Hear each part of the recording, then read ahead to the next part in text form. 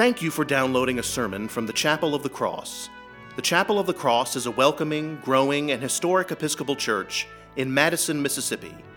I hope you will join us on Sundays for worship at 7:30 a.m., 8:45 a.m., 11 a.m., and 5 p.m., with Sunday school for all ages at 10 a.m. I also invite you to connect with the chapel online at chapelofthecrossms.org. Again, thank you for downloading this sermon. We pray it will enrich your walk with Christ. God bless you, and we look forward to welcoming you and your family to the Chapel of the Cross.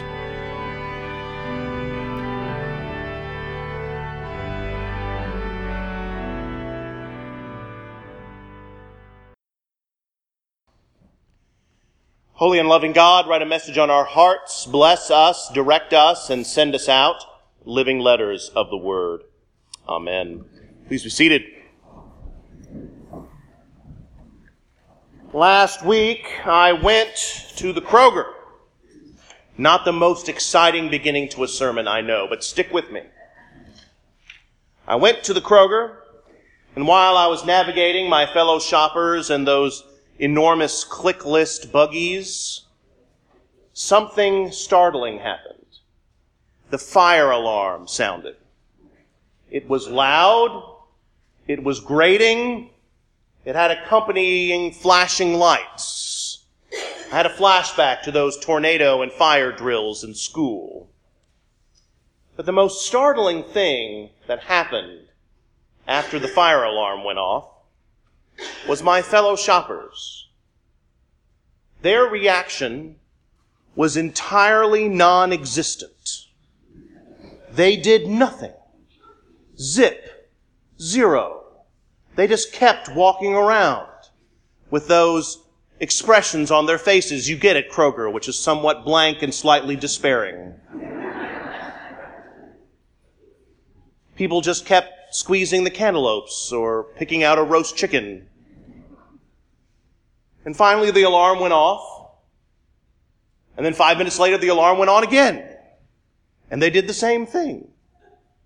It was really odd. Apparently they were testing the system. It would have been nice if they had told us that beforehand. So I've been thinking about that this week. As I have said many, many times, we live in a very loud world. Talking heads yammer at us on the television. Our phones are constantly beeping and blooping with notifications and messages. And podcasts play as we do our chores or drive around in the car. And so I worry, and I'm as guilty of this as anybody, that all this noise has desensitized us. We are not really surprised by anything anymore. And when confronted with something truly alarming, our response is muted. But in the midst of this frame of mind, something big is coming. Something major is on the horizon. And so in this time, as we anticipate what is coming next, we are also called to prepare in a holy season, a season of Advent. How do you keep Advent? We may keep a Holy Lent in the springtime, or we may prepare with great diligence for our fantasy sports draft. But Advent can be so full of distraction, we hardly have time for observing this holy season.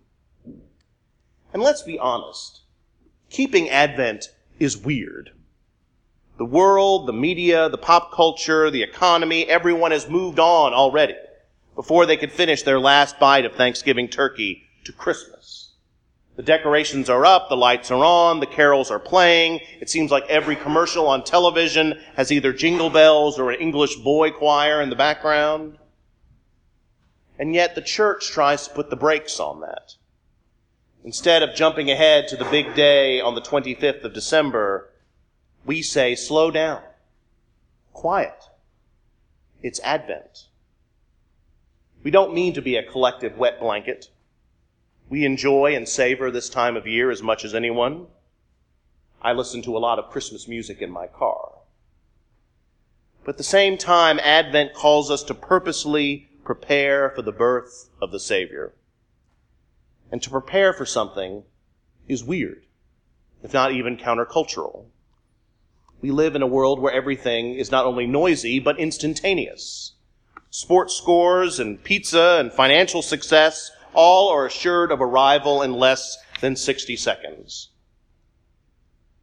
So when it comes to Christmas and the universally shaking reality of that unique event, it would behoove us to step back for a moment and consider the immensity of the miracle that is about to take place.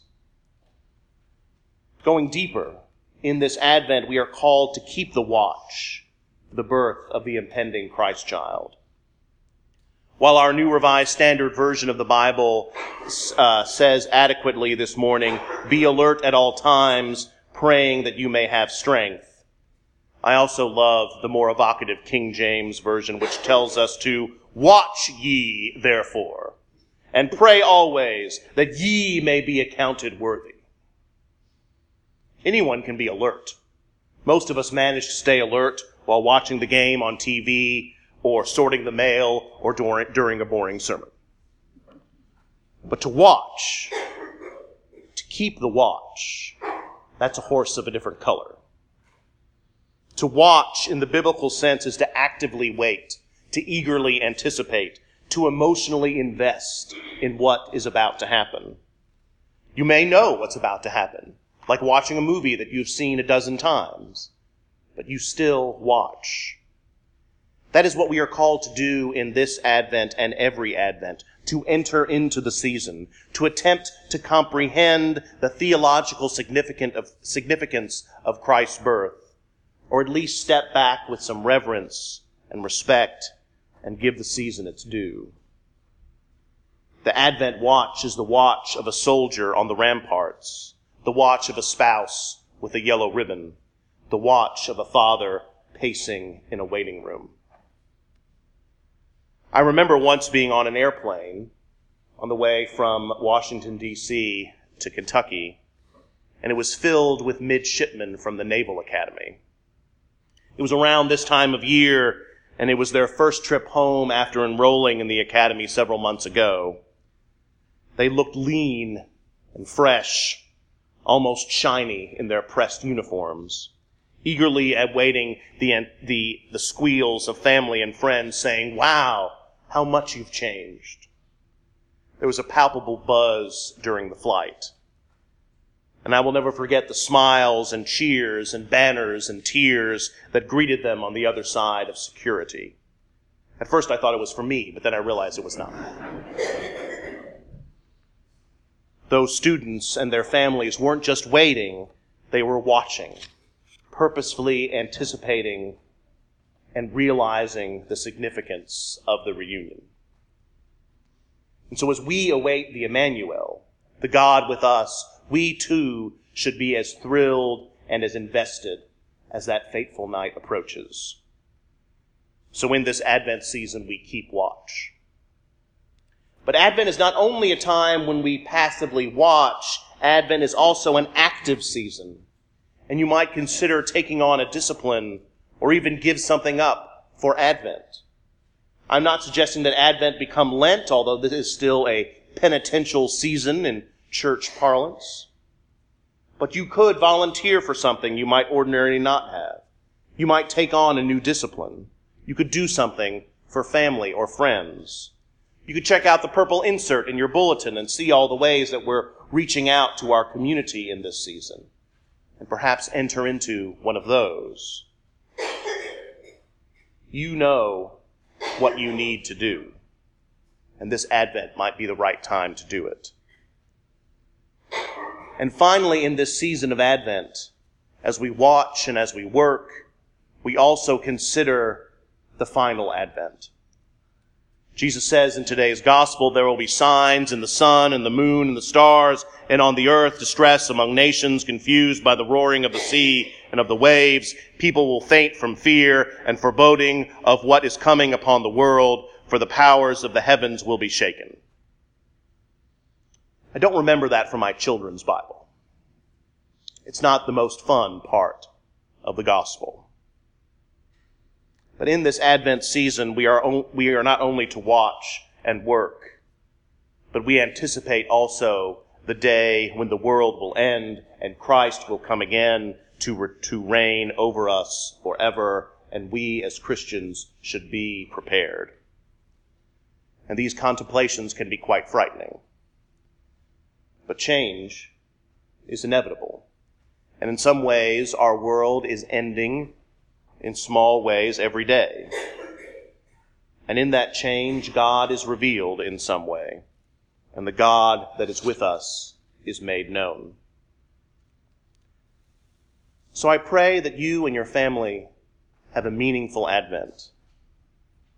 For the more that you put into this weird, watching, worldly season, I can guarantee the more glorious your Christmas will be.